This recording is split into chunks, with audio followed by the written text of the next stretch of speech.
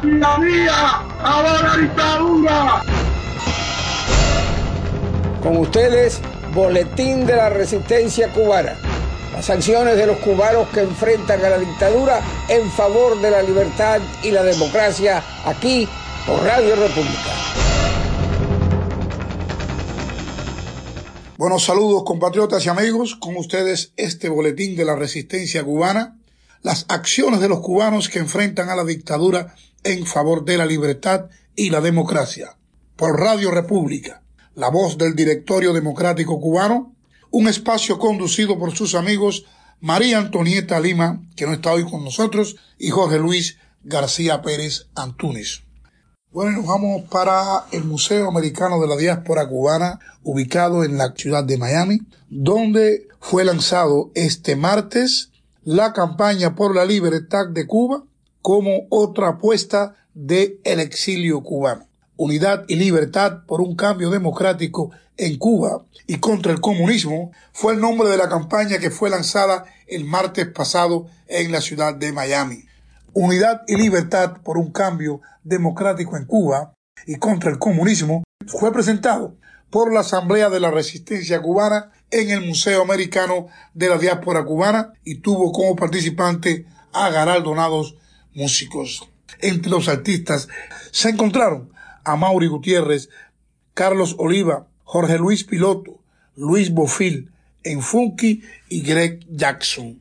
Asimismo, el reconocido músico cubano Frankie Marcos y su grupo Close apoyaron la campaña con el estreno de la marcha anticomunista y el video musical de este tema que ha sido grabado con Paquito de Rivera y el cantante americano Greg Jackson en su versión en inglés.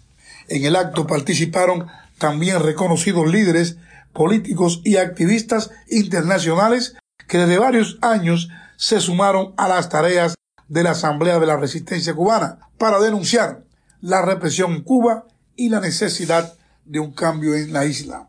Desde el 2022, la Asamblea de la Resistencia cubana, que agrupa a más de 20 organizaciones por la democracia y el respeto a los derechos humanos en Cuba, viene realizando una campaña para evitar que la comunidad internacional europea siga apoyando al régimen cubano.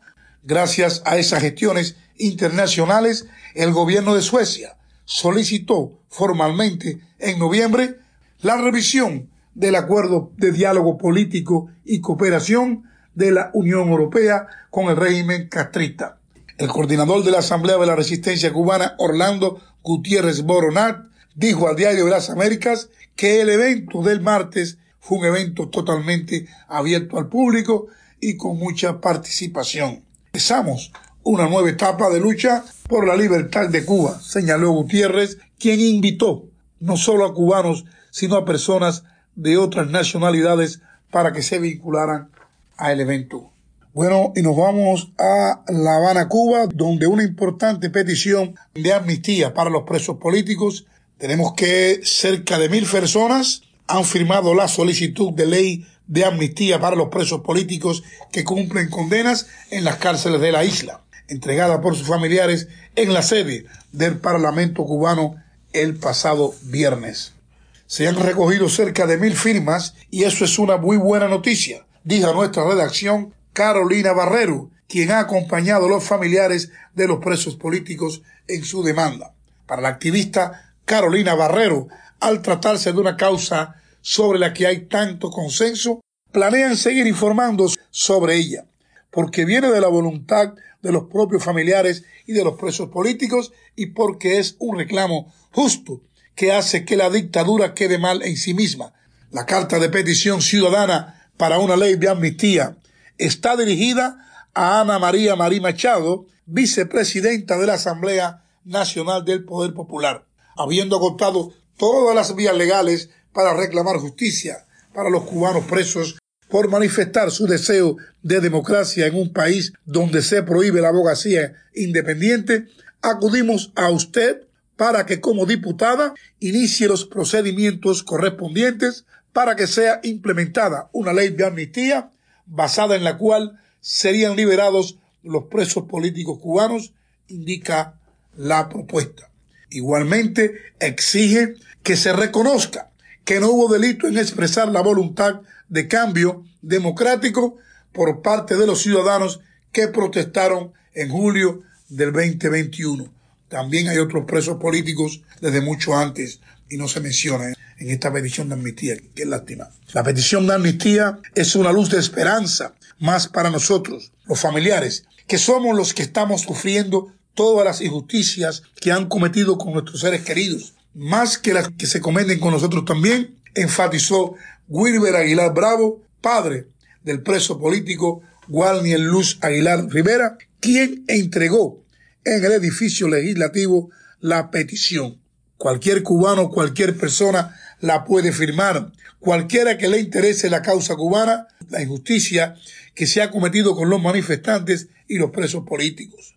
Los signatarios de la iniciativa recuerdan a la funcionaria que la ley 131 del 19 de organización y funcionamiento de la Asamblea Nacional del Poder Popular y del Consejo de Estado de la República de Cuba otorga a los diputados la potestad para proponer proyectos de ley y a los ciudadanos el derecho de presentar peticiones. La misiva, firmada inicialmente por 34 familiares de presos políticos, denuncia que en el país se coarta el derecho de la asociación y la reunión pacífica, así como el derecho a la libertad de expresión y opinión a través de detenciones arbitrarias, interrogatorios, procedimientos de instrucción penal, cartas de advertencia, métodos de vigilancia sistemática y violaciones a la libertad de movimiento. Entre las organizaciones que respaldaron la demanda se encuentran el Consejo para la Transición Democrática en Cuba y la Coalición de Frente. Bueno, y hasta aquí este programa de hoy, Boletín de la Resistencia Cubana, y lo vamos a concluir con la valiente voz de una prisionera política cubana desde la prisión Guamajal, su nombre, Donaida Pérez Paseiro. Muchas gracias y hasta el próximo programa, Boletín de la Resistencia Cubana. Declaración. Yo, Donaida Pérez Paseiro, sacerdotisa de la religión yoruba en Cuba, desde la prisión villaclareña Guamajal Mujeres, apoyo la acusación que desde la ONU 5 relatores lanzaron contra la isla con el apoyo del señor Javier de Arrondo, dando fe de las mentiras de las que está siendo víctima el mundo por parte del régimen cubano en cuanto al respeto a nuestros derechos religiosos. Cuando por nuestra religión fuimos perseguidos en la calle y aún en prisión se nos violan esos derechos al no ser permitidos usemos nuestros atributos religiosos ni colgar estampas de nuestros orillas, entre otros crímenes de lesa humanidad que el régimen viene cometiendo por más de 60 años, por lo que estaría muy de acuerdo en que fueran expulsados del lugar que ocupan en la ONU entre los países que respetan los derechos humanos. Hablo como religiosa, pero también como presa política y de conciencia de la causa del 11 de julio del 2021. Lo hago en nombre de mi esposo Loreto Hernández García, líder religioso de la misma religión y causa, en nombre de mis hermanas de lucha, Ariana López Roque, y las mellizas Lizani, Liciani Rodríguez Está, también religiosas que corren la misma suerte que yo. Hablo en nombre de todo aquel religioso y preso político que desea que mi voz y mi reclamo sea alzada por él. Reitero mi completo apoyo a estas personas y mi agradecimiento, pidiéndolo a los y a todos los orillas, sobre todo a mi madre Ochun y a mi padre Leguá, quien reina y gobierna en este 2024, que bendiga y proteja a toda la humanidad, trayendo con su reinado salud, amor y paz a todos, pero sobre todo al pueblo cubano, librándolo del yugo de esta dictadura que lo mantiene oprimido por más de 6 décadas. Muchas gracias y bendiciones para todos.